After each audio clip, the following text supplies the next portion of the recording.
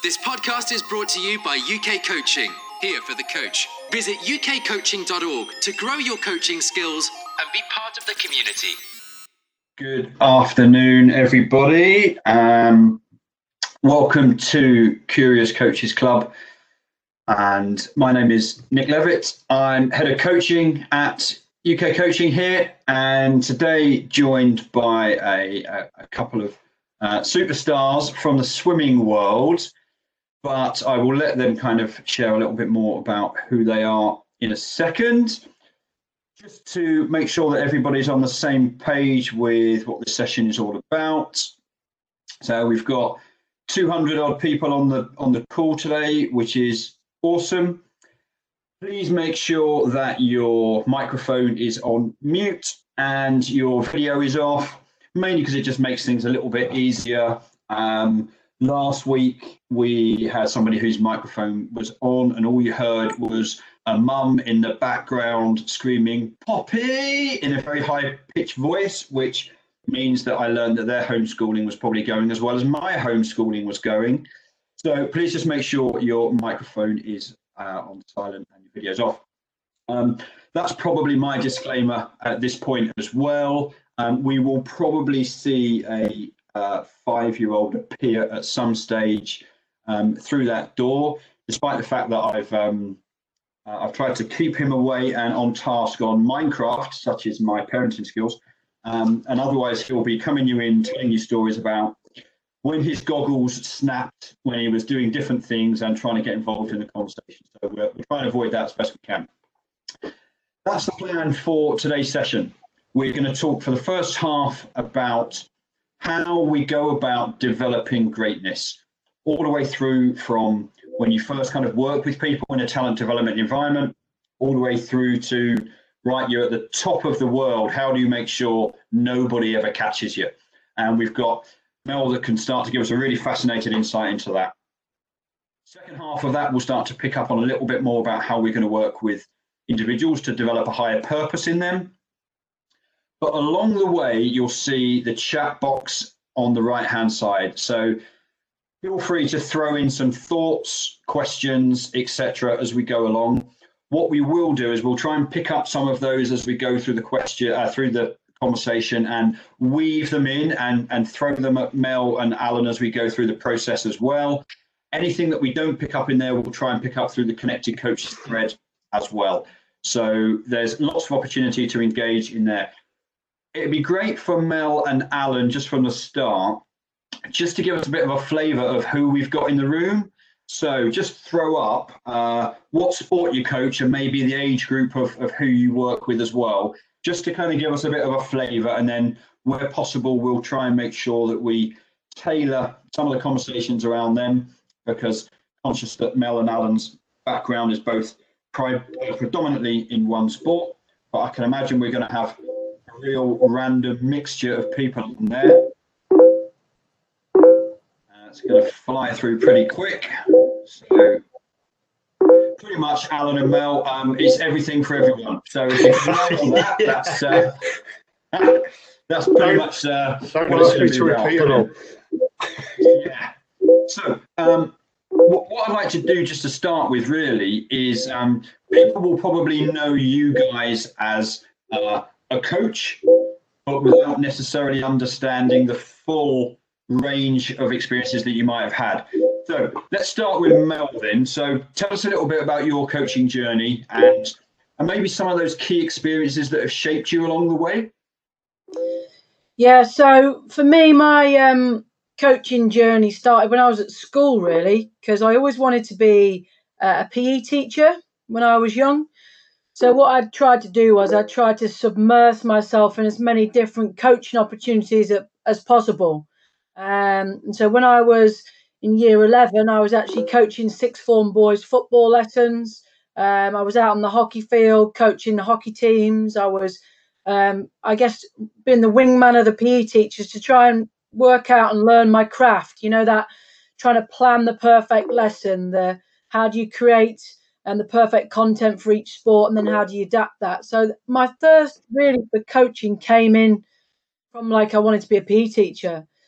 And then when I was a swimmer, I used to kind of do these workshops where you would get sent to the middle of nowhere into a swimming club, and they would say, right, there's 80 children, there's 3 lanes, can you occupy them for 4 hours? Off you go. So then I kind of developed that, right. I need to have a bit of something here that's going to be able to entertain them and cope with that amount of people. So I started to build up a bit of a coaching thirst.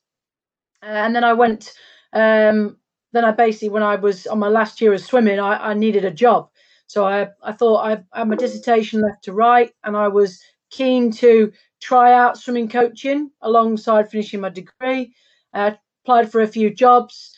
Some I didn't even get an interview for. And then I applied for the head coach role at City of Derby, which was probably quite a big job to get for your first job out of retiring from being an athlete. And I went to the interview, and I was determined I was going to get the job.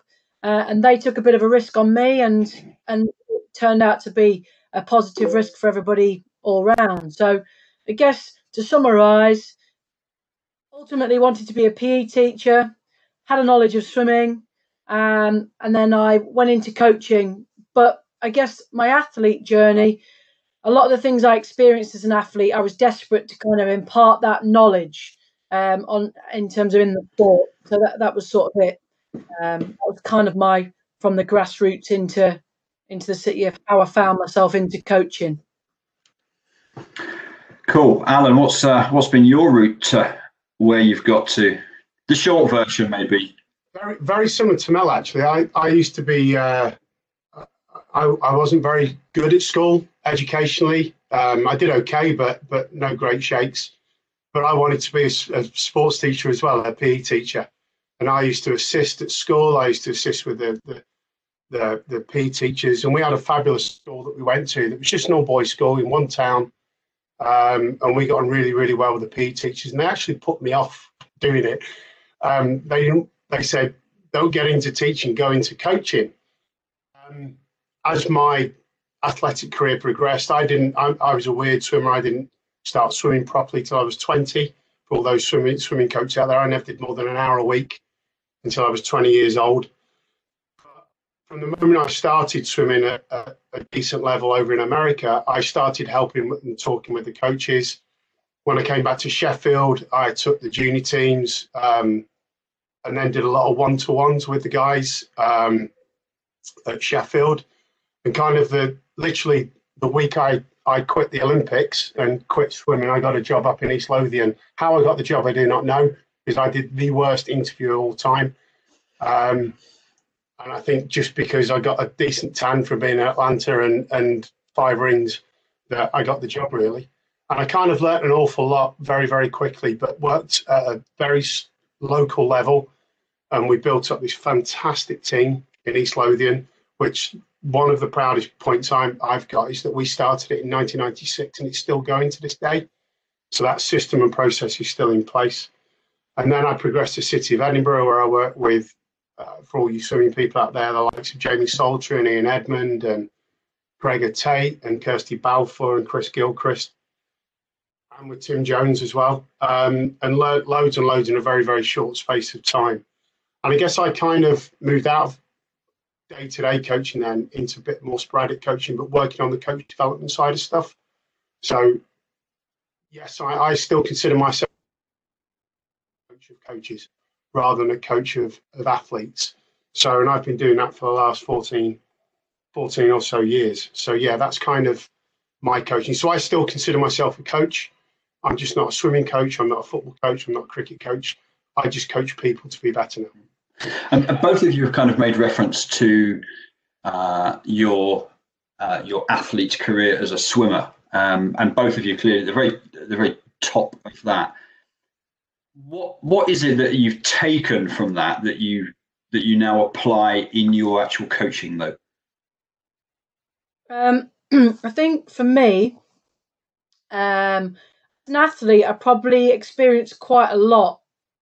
So I went through the night before the relay team was selected. I was told I wasn't swimming. Commonwealth Games in 1998, there was 40 places. I'd qualified as the 41st place.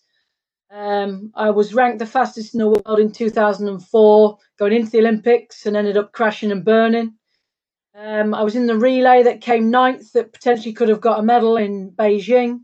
I was a good junior, then got lost in the transition, and then I went from being quite a good junior to nothing. I went through a university program, a club program. I was bullied, I was challenged, I was disagreed with for being different, and so I felt like I'd been through a lot as an athlete. And also, I'd been to the main arenas. I'd been to the Olympics, the Commonwealth Games, and so a lot of the non-technical aspects of coaching, from a performance coaching point of view, I'd learnt. And so for me, I felt like that's one of the reasons, the big reasons that I wanted to be in coaching. And I think that one of the big things that if I could summarize it, 4 things that have helped me from what I learned as an athlete, as a coach, is 1, it's not about you. And if you think it's about you, then you're in the wrong job. It's a selfless act. The second thing is the power of pitch. So what I mean by that is when to apply pressure and when to relieve pressure, when to invite challenge, when to offer support. The third thing I learned was around emotional intelligence. Alan mentioned it earlier, but we're in a sport game from the technical side, but it's all about people. And the big thing I learned, and this was from being an athlete, is that a coach has got 2 ears and 1 mouth. So we should be listening more than we should be talking. And as an athlete, I often felt unheard. And I think that was one of the most important things for me as a coach, is my athletes always felt heard, they felt valued, they felt supported, and they felt challenged in a positive way. How do those 4 chime with you, Alan? I think Mel and I have been separated somewhere along the line. I missed, as I say, I had a very strange swimming career. I always swam from the age of 9 or 10 and was okay, sort of like top 3 at counties, top 10, top 15 at regionals, but never ever made a national age groups. Suddenly did one good time at 18, 19 at college, at university, and got whisked off to the States in 1990. So 18 months later, I did the Olympic trials, and I came 5th and missed out on an Olympic place by 5/100ths of a second. And I went back to the States and talked with my coach, a British coach actually, Martin Smith, who was a 1976 and 1980 Olympian and Olympic medalist for Great Britain. And we controlling. First time I come across the concept, it may sound really, really backwards now, but in 1992, controlling the controllables was a brand new thing. So a lot of what I put in place for the next 4 years to make sure I never felt like I've just missed out on the Olympics again was controlling the controllables. But what I reflected back off being an athlete is the more people I met, the more people I talked to, the more people I listened to, the better I got as an athlete. And I'm not sure about the amount of coaches that are listening today or Mel herself, but if I could go back 25 years now, I'd be a better athlete with the knowledge I have today of being a coach. And the things that I picked up along the way were just brilliant. But the biggest thing was the journey. And it's something that I brought into my coaching. We can win Olympic medals, we can go to Olympics, we can get GB tracksuits, we can get lovely kit and all that sort of stuff.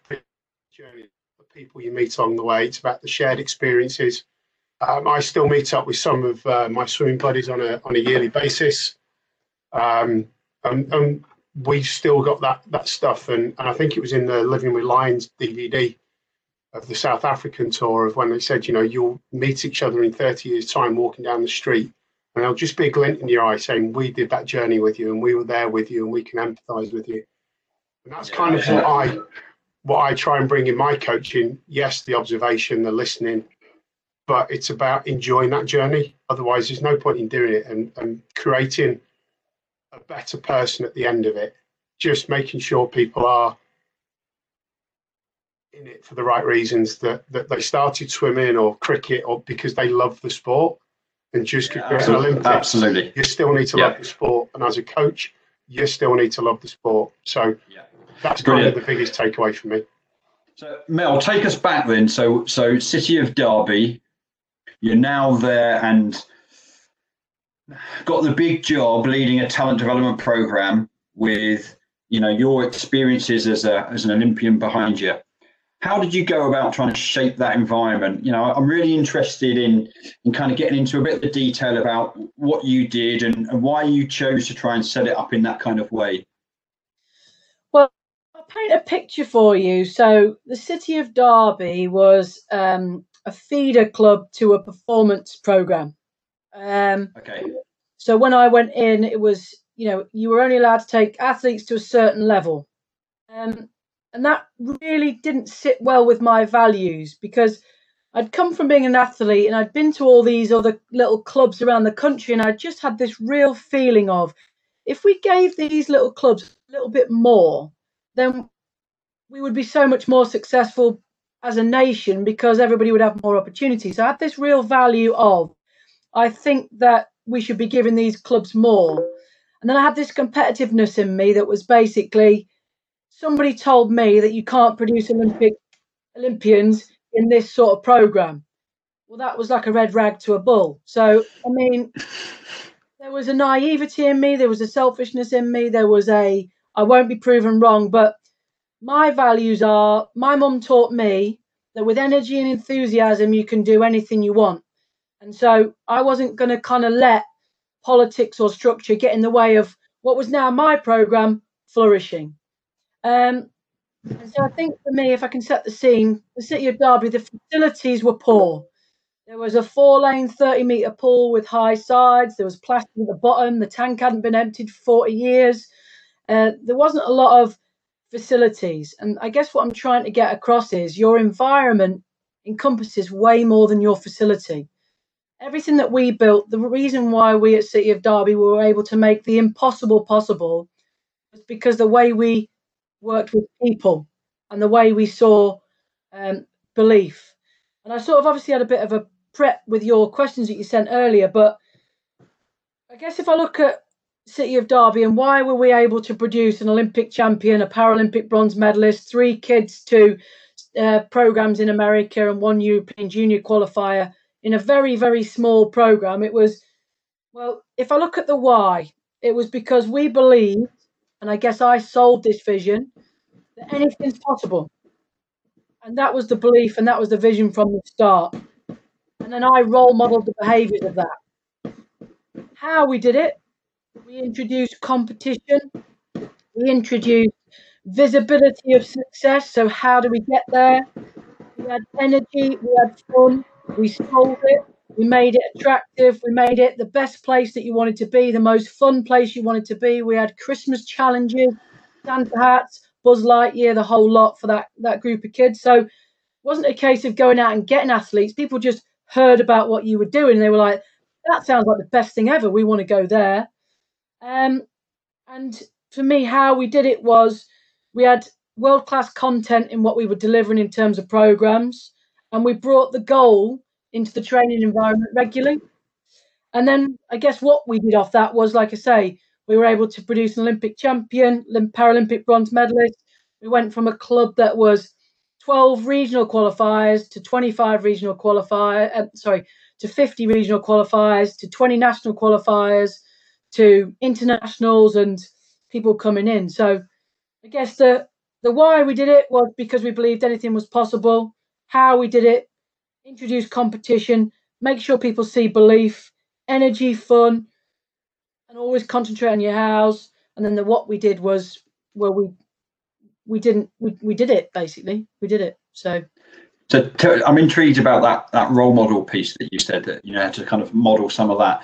What did that look like for you as a coach? What would people have seen if they'd have gone, like, Mel is modeling the behaviours that she wants to see? That what would we have seen if we'd have seen you there? That some of the coaches listening to this might be able to go, oh yeah, I can take some stuff away from that. Well, if I delivered 20 sessions, I did 20 performances. So to me, I'm just like, every time you walk in the building, who you are and who you present is what they are and what they take home. So if I go in with energy and enthusiasm and positivity and seeing a positive in every challenge, not everybody will come with you, but people will start to think maybe it is possible. And people take longer to change behaviours. But if you're consistent with the way you role model your behaviours, then people will potentially start to shape the way they behave in the same way. And so if they said to me, you can't take kids on a training camp, I would say, I will go and raise money and sort it out, and we will do it. So anytime I was greeted with, we won't, I would problem solve and find a way around it. But that role modeling it's a positive body language all the time, and it's a, it's they are what you bring. One of the questions that's come up in the chat box, I'm really interested in both of your views on, from Mustafa. So if you don't know Mustafa, for anybody else that's kind of listening now, some of his work around resilience is probably he's one of the leading thinkers in there. So, you talked about kind of that high challenge, high support kind of environment that you're looking to create there. When do you know this? When do you kind of, or is it intuition that, you recognize that this is the time to, to challenge and push and nudge them along? And when do you know when to support? How do you find the balance between those two? I think for me, I have how certain coaches have certain talents. My talent is probably that intuition and that read on people. But for people who don't have that intuition, the way to find out more about a situation is to ask an effective question. So if you want to know when the right time to challenge is, you have to information gather on your audience, have to information gather on your athletes, have to information gather on your young children that you're working with. If they've got stuff at school or they're having problems with their friends, body language is one way to read, but effective questioning is another way to read them. And so I think that's really important. And you have to remember as a coach, what context are you operating in? So for me as a community coach in City of Derby with performance in mind, my job was to get the majority of those kids to 18, enjoying the journey and making sure that challenge them enough to be, better through an experience, but also that they were still enjoying what they were doing for the next 10 years after they got to 18. My job as a performance coach, it embodies some of those traits still, but my job is also to invite maybe a higher level of challenge. So it's a real balancing act. But people don't grow unless you put a competitive hurdle in front of them to get over. The art of coaching is deciding and understanding who can get over that hurdle, when, where, and how. Because everyone. You make it sound so easy. Well, it's not easy, but again, if you just present to the crowd, you'll get one bit of feedback, which is a round of applause at the end. If you interact with the crowd, you'll get more feel and more feedback from where they're at and as to when is the right time to get them over that competitive hurdle. And often we're in love with our own voice. Let's talk, my ideas, let me say it louder. And actually, you don't take people with you unless they understand the why, the what, and the how. And if you understand their why, what, and how, then you start learning how to drive them a little bit more and get them over those competitive hurdles that are imperative for us to grow, for us to progress, and us to achieve. And life now, every parent wants to take that competitive hurdle out the way and run them to the finish line. Every situation in life wants to make it more comfortable. And you come in as the alien going, no, I want you to get over these 10 hurdles, please. So it's a much more creative way of thinking and working it out now. Thoughts on that, Alan? Yeah, don't disagree with the word Mel said, really. I just add on for me, taking a group forward as well. If you're going back to the environment, create that good environment where the group are almost self-motivating and putting those hurdles in place and egging each other on to be better on a day-to-day basis. That's been the most positive environments I've been into, where it's actually the athletes that are doing it. The coach becomes the facilitator of the environment, and the athletes are the people giving people hurdles and pushing each other on day to day. Nice. So let's fast forward from perhaps when you started working with Adam in that talent development environment to what it looks like now. How would you describe the difference in the environment that you create, Mal, now that you're working in a different pool with different facilities, which you say is certainly an element of the environment. But what's different to now that you're working with the fastest swimmer on the planet? What does that look like? Well, for me personally, as a coach, when I was in my last program, I was in charge of a speedboat and I was driving at 100 miles an hour and I was deciding where we're going. Now I'm working on an oil tanker. And so what I mean is that's the difference between being in a club and in a governing body, because you have to work with the whole entire oil tanker to kind of move it around. So that in itself has a different set of challenges. In terms of Adam, I mean, I've spoke about it before. When he was a young lad, I call it front, side, and back leadership. So when he's younger, I'm stood at the front. We're going this way. We're heading in this direction. When he gets a bit older, a bit more experienced, it's more of a joint approach. What do you think? I'll make the call on that. And now it's basically, tell me where you want to go, and I will move the things around the edge that need moving, or create the challenges that you need creating. So it's like front, side, back leadership. But I think the big thing is, and this is probably me, it is hard every day. I think people think that you work in a national centre and you just walk up and there's 8 athletes and it's all rosy. It is very much not like that. The first 18 months in that role, with Adam just becoming an Olympic champion and being in a different environment, and was incredibly hard. And so, and I think I wasn't quite prepared for it. I've really had to go out and expand my skill set at the pace that I needed to. And so I think that as a coach, you can find those things things can be really hard and really overwhelming. In a club, the politics that go on can be really overwhelming. But you've always got to reach out constantly for a network or a communication or a bit of CPD or a bit of an opportunity to try and better the situation for yourself. But because with regards to Adam, I always refer to climbing mountains. Climbing Snowdonia is really hard the first time you do it. But when you get to the next level, you are climbing Everest, and every single day is different weather, or you might need a tent, or you have to regress, or one man's down, or you might have to cut the rope. It is really, really challenging every single day.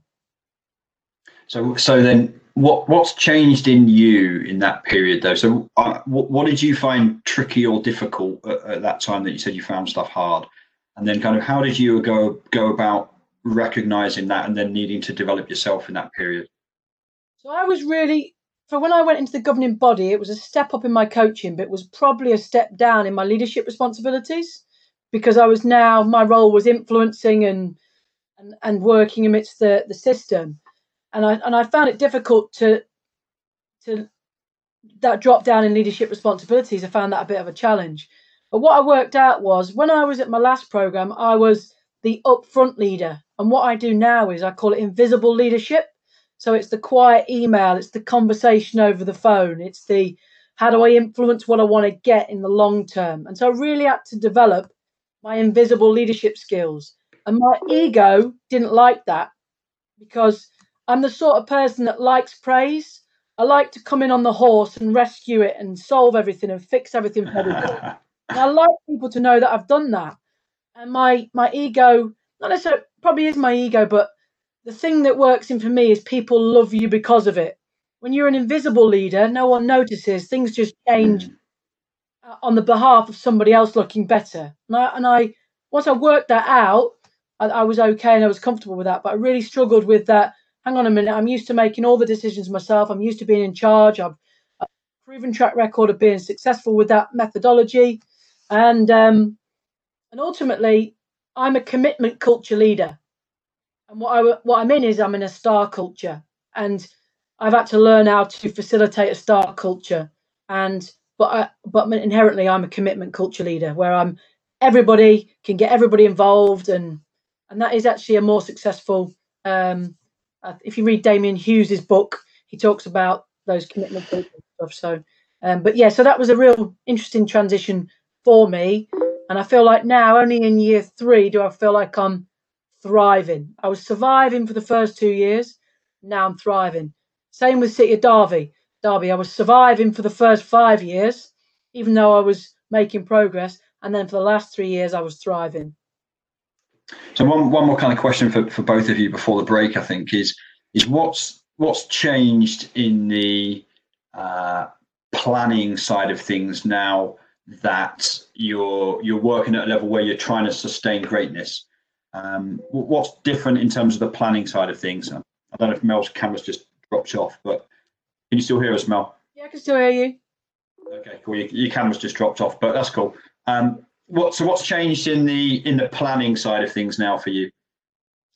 For me, the planning side of it doesn't change.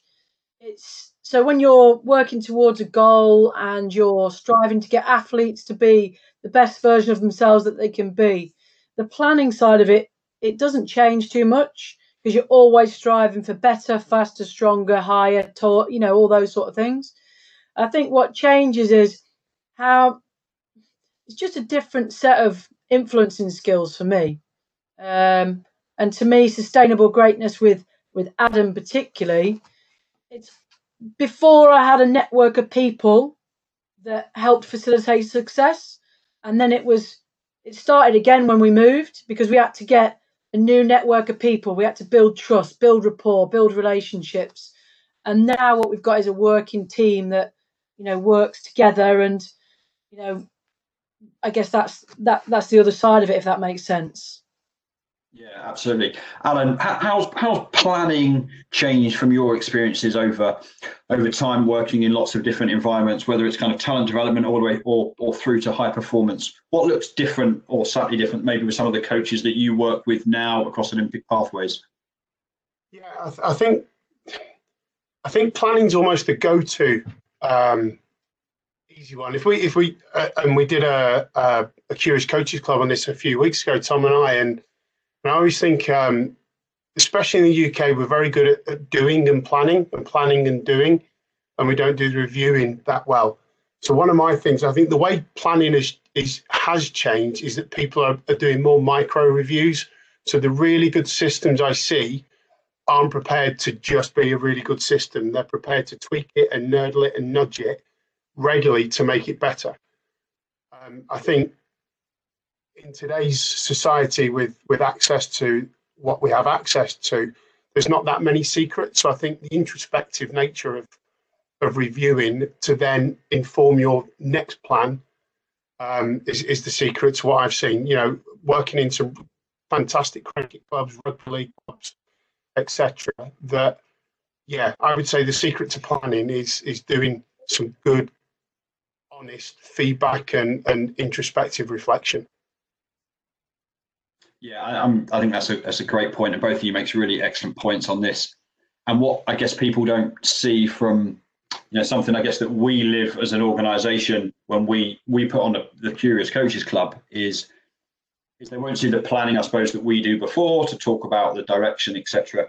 But then once we finish this as a session today, all the UK coaching staff will stay on for another 45 minutes to an hour some days, putting it apart. What do we need to do differently? How do we change it? What bits do we keep? How do we move it? All of those kind of different things along the way. Break in a minute. The things that Mel's saying, I've heard her say before. Brilliant. Thank you, Dave, for that unexpected comment. So we certainly have a lot of reflection time for us as a group to kind of have a hot debrief afterwards, which informs a lot of our planning moving forwards as well. So it's a vital part of the process. So just kind of in summary, really, for the first half, there's lots of kind of crucial things that I think that came out around these 3 points. So the environment is crucial, but knowing how to challenge and when to support was one of the points that Mel made. And I think what she said really neatly was ask good questions of the people that you're working with to start to gather information that will inform the decision making as part of when to challenge, when to support. Really important.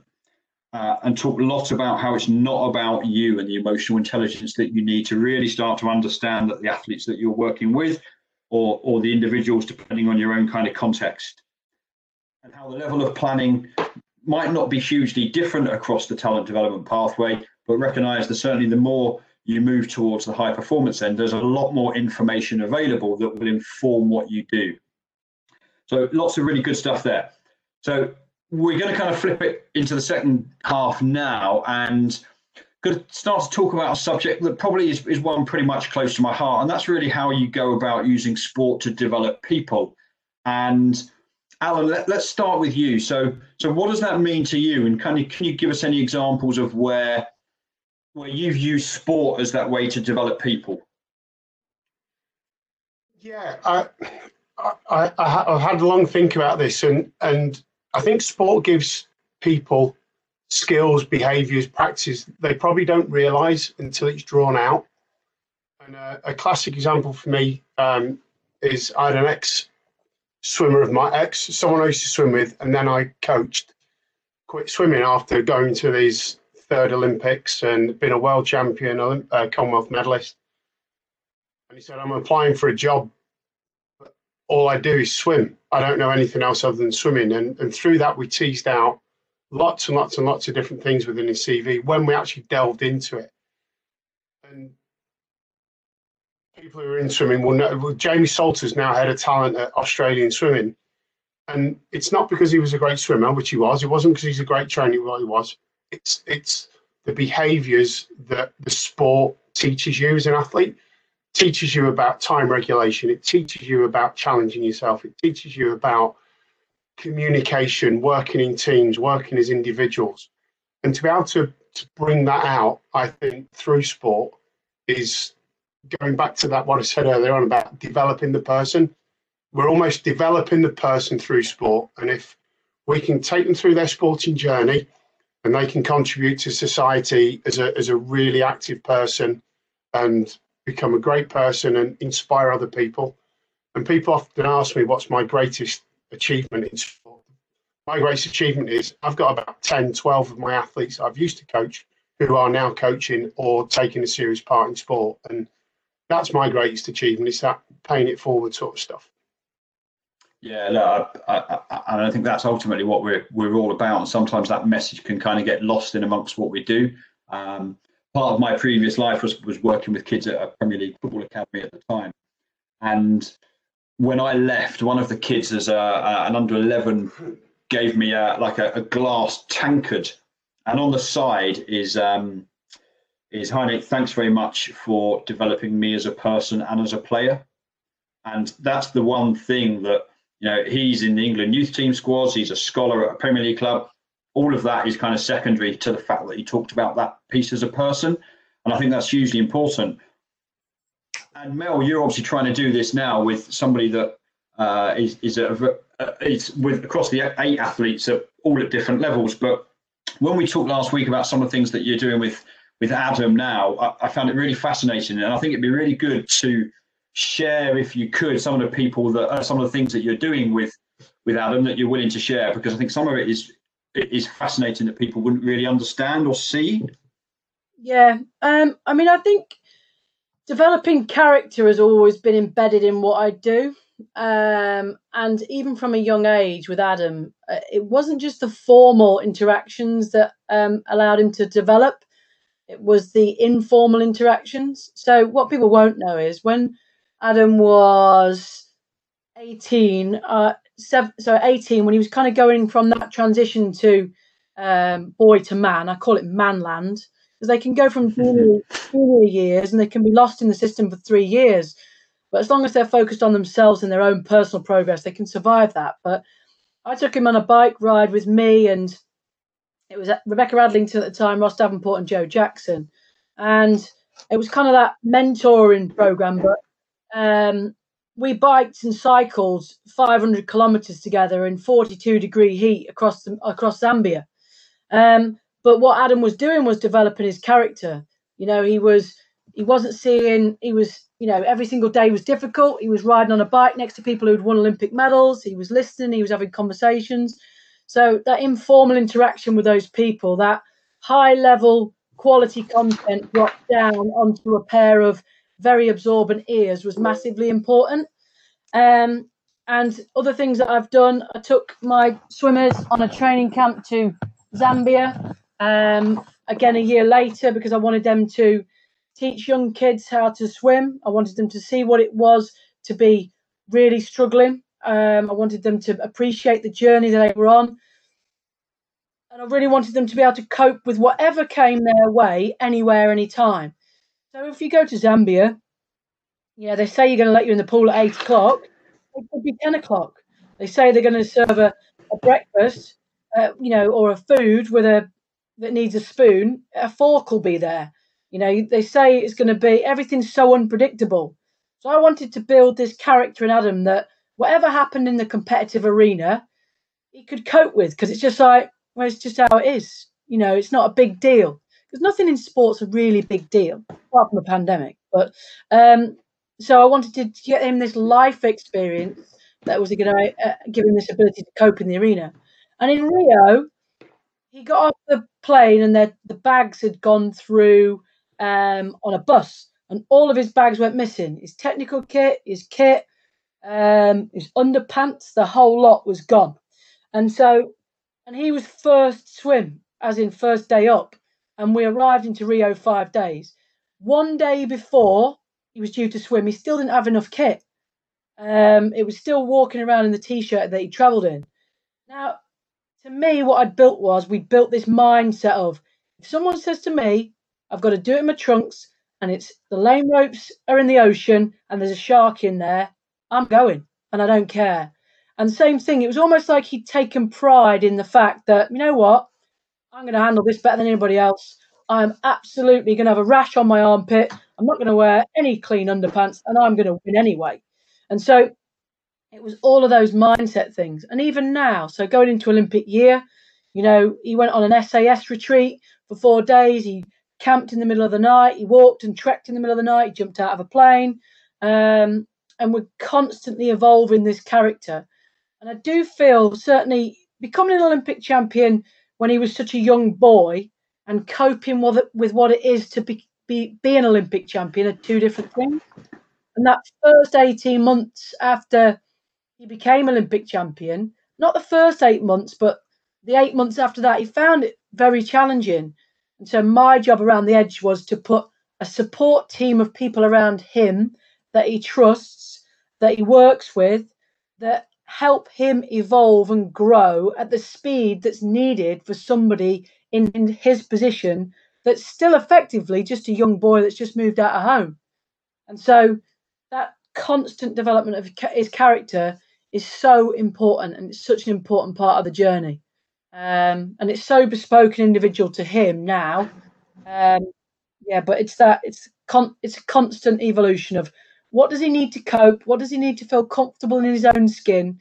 And how does he evolve to be the best version of himself he can as an athlete, and the best version he can as a person?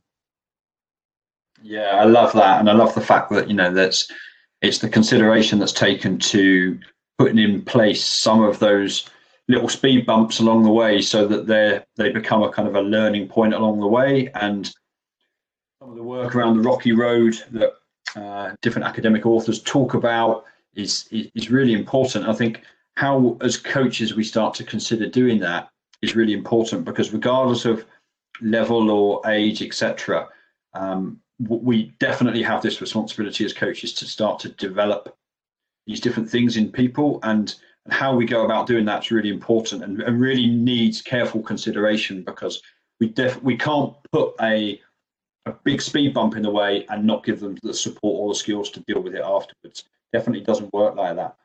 But certainly thinking about that is a crucial thing for all coaches to do. And the 3 things that we've got up on there now, Mel, it'd be great if you could start to tell us a little bit about now, with the work that you're doing with Adam, how you've kind of gone about helping him understand those different things as a businessman, as an athlete, and as a person, and what that might look like when it kind of plays out in real life for him now. Yeah, I mean, after the Olympics, we went on a real journey. And I do think when you get into those positions like Adam is, when you're put on a pedestal, you really have to know who you are. And because you come under a lot of criticism, you come under a lot of fire, a lot of people are jealous, a lot of people have, so you really have to know who you are. And Adam's pretty strong on that. But we spent a lot of time exploring Adam's real reason why. Going into the first Olympics, it was very much like we want to, want to swim really well, we want to do really well, and it's quite simple. And I took on a lot of the responsibility of that and shaped that for him. This 4 years was about him shaping himself and understanding who he really is. So I call it the 3 purposes. So we spent a lot of time him exploring what's his moral purpose, what's his athletic purpose, and what's his business purpose. And I think spending time trying to work those things out really helped him understand, right, who am I as an athlete, who am I as a person, and who am I as a businessman. And that was a really good journey that we went on, and a lot of good questioning, a lot of time for him to reflect, a lot of good people for him to talk to. And I think we're starting to see the transition now of boy to man.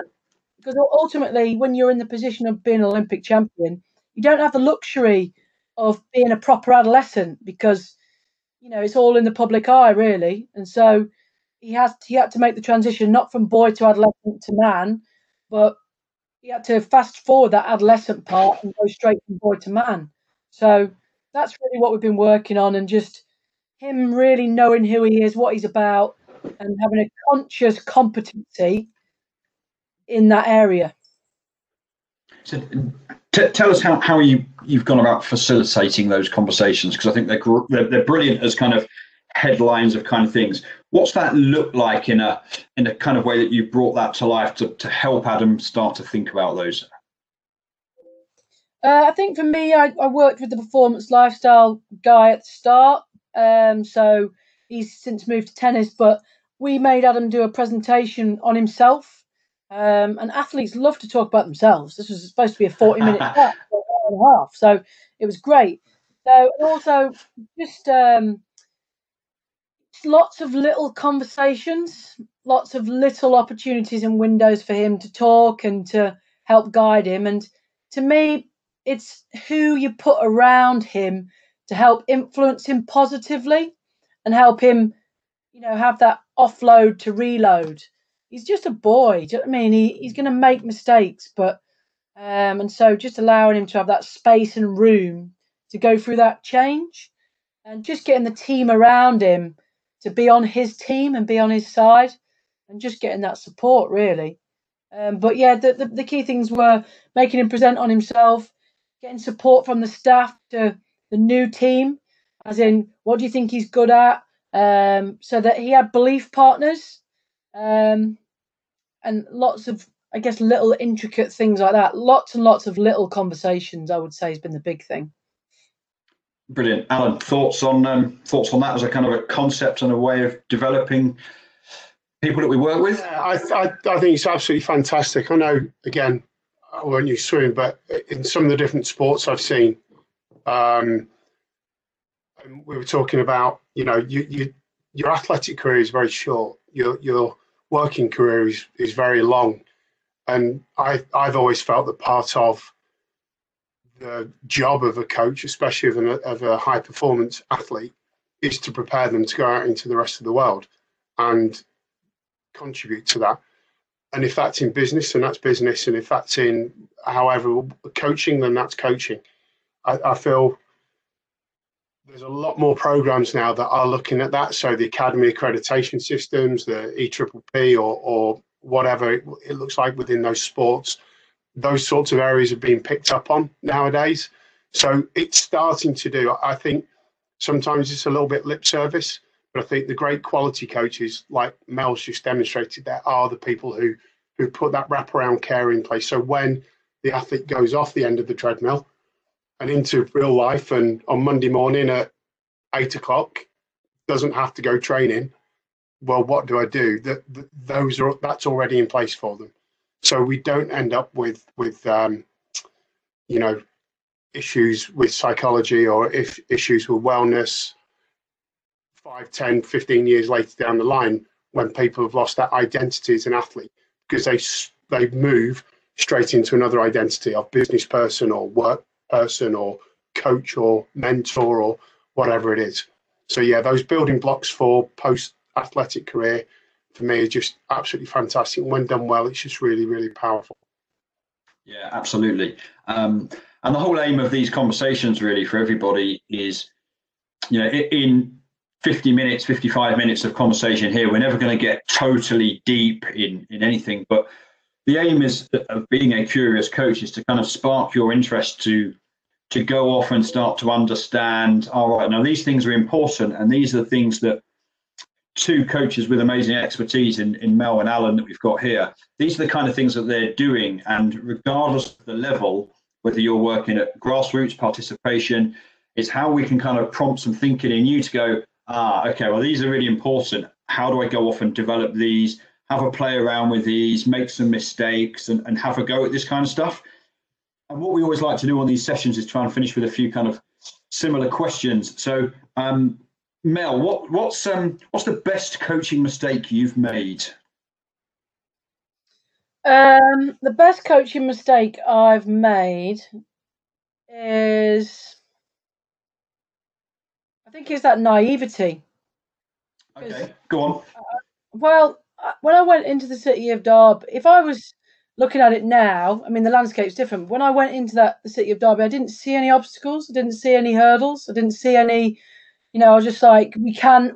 That's all I could say. I saw belief, we can, it is possible. So that almost that naivety was actually a real positive thing because I just didn't see any barriers.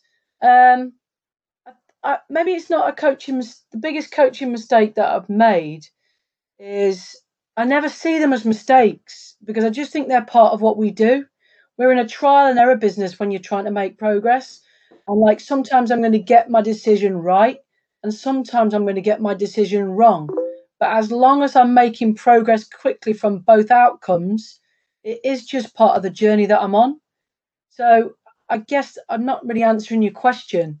The only thing I can tell a very, very short, funny story about a conflict with a parent for those people who deal with parents on a regular basis that might... That'll be everyone, I can imagine. This would be great. So I remember going on the ECAP UK Sport Elite Coaching course.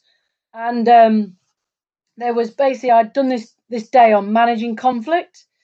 So it was basically, I'd spent the whole day, if someone kind of has a challenge with you, ask them a question. Oh, tell me more about that. Why are you frustrated about that, parent A? Can I help you? Anyway, there was this very naughty kid in one of my swimming sessions who was late every single time, not because his parents were late or rushing from work, but because he was messing about in the changing rooms. And I'd given him time after time after time. And basically just said, his name was Joe. I said, Joe, you need to leave the building. I said, you need to leave the session. I said, I can't be dealing with this behaviour anymore. It's not acceptable. Anyway, so he left the session and his dad, who's a big guy, comes storming down my poolside in front of everybody else. The committee members are there because it's a committee evening. The parents are there. All the swimmers are there. All that sort of stuff. And in the back of my mind, I'm thinking, right, remember what you've learned today on this course, Mel. Ask a question. Try and diffuse this problem. Right, Mr. Hurst, can you tell me what the problem is here? And he started shouting at me in front of everybody else. And I was like thinking, Mel, think about what you can say. Think about it. Ask the question. What do you think's the right thing that I should have done here? Then he started shouting even louder. And I kept with this script of ask questions, diffuse the problem. And then he really started shouting at me. And basically, he was bigger than me. He was pretty tall. And then the context coach came into me. I'd spent all day learning this skill, which is a very, very important skill at certain times. And then I just decided I'm going to shout back. And so basically, I was just like, I held my ground, I shouted back at him, and he backed off. Because ultimately what he was trying to do was he was trying to bully me in front of everybody else and make me feel really small. And I was like, you know what? Sometimes you just need to, at that time, make the right decision for that moment. And that's what I learned in that moment was you can have all the training in the world, but sometimes you have to make an action in that moment that you believe in. Absolutely. And one of the things that we do as a business is we use a tool called Spotlight, which is that to a T. It's knowing when to move to change because you need to do something different because you're not having influence. Brilliant. Love that. Alan, best coaching mistake you've made? Yeah, I had, and it was my very first job about year 2. I had a couple of shoulder injuries for whatever reason, nothing to do with swimming, just 2 of my swimmers. So we decided, or I decided, that rather than having a shoulder injury and not training, that we do some different training. So I decided, well, we could work on some agility, we could work on some strength, we could work on it as a whole group instead. So we went and got a load of skateboards. So all the athletes went on skateboards to help improve their agility. We did a load of other stuff. We bought a load of fins. So we had about 5 sessions a week, which were just kick sessions for 2 hours. We're doing lots of underwater challenges, lots of timing things. And over 6 months, this developed and developed and developed to the point where the kids were bringing in their own games to do for the kicking night or the kicking morning or whatever it was. And the 2 people who were injured actually came back and swam for the first time. The first meet they did, which was about 2 weeks after they had a shoulder injury, hadn't pulled for 6 months, but just kicked, had been on skateboards, had been doing different stuff. They were doing more dancey stuff. They were doing a little bit of break, just really random stuff. Absolutely smashed their PBs out of just obliterated them all. Yet they'd never done a stroke in the water for 6 months. So it kind of changed my philosophy on you don't have to swim all the time to be a great swimmer. What you need to be is an athlete and enjoy the environment, be part of a team, rather than people with injuries trying to get excluded. We actually made them the centre of the whole program. Everybody got their injury, relatively speaking, and we all did stuff to benefit them and benefit the squad. So it kind of changed my outlook on how we deal with stuff and bringing new things into play. Nice. Right, we've got 3 minutes left, so this is a quick fire answer from both of you. What item for less than £30 do you use the most and has affected your daily life or coaching the most? Mel? My little black book of lists. I like to write a good list, and so I like a page for each category. Good. Alan? I used to have a deck of cards, and on each deck of card was either a forfeit or a set, and some positive, some negative. So they could be really brutal sets or really nice, everyone get out was one of them. But it was down to random luck. And if it was your birthday, you got the option of choosing. So you didn't have to choose, but if you did, you could get a really big set, challenging set, or you could get out. So it was a deck of cards. And if they were bored or a bit restless, we get the deck out, and it kind of made things fun. Nice. And what couple of coaches or coaching books would you tell others to read if they wanted to really develop their impact on coaching? So Mel's mentioned Damien Hughes already. Any others, Mel? Coaches that have, interesting ones that people should go and look at? I do think the Ferguson books are good, so they're really good. And then I'm reading Phil Jackson at the minute, 11 Rings, which is quite good. But I do think if you're a swimming coach, there's a really good book called Games, Gimmicks and Challenges.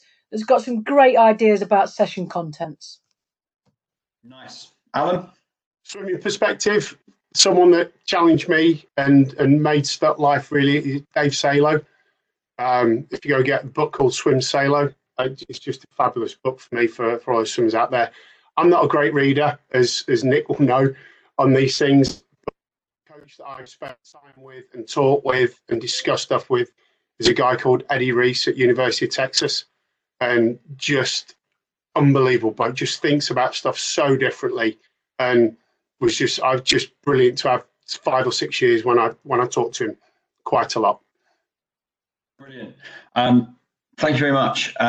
So this is part of a series of different things throughout the week, and all of these link to our community of practice that take place later on in the week. And where you found the link to this as a webinar, you can find the link to the communities of practice there.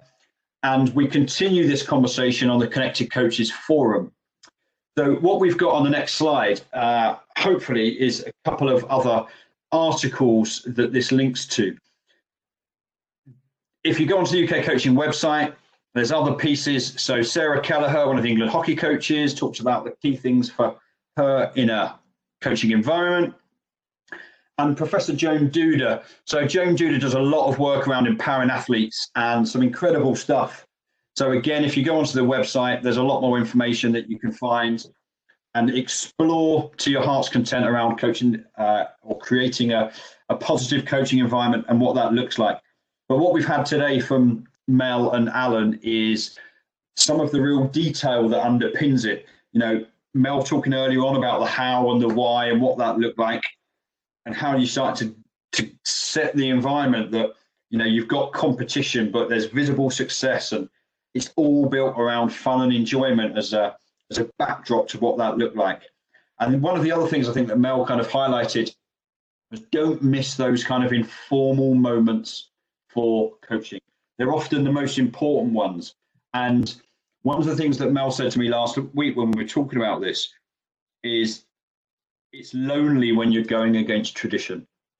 So just because we've always done it that way is not necessarily the reason to continue to do what we've always done. And it can be hard if you are looking to create change.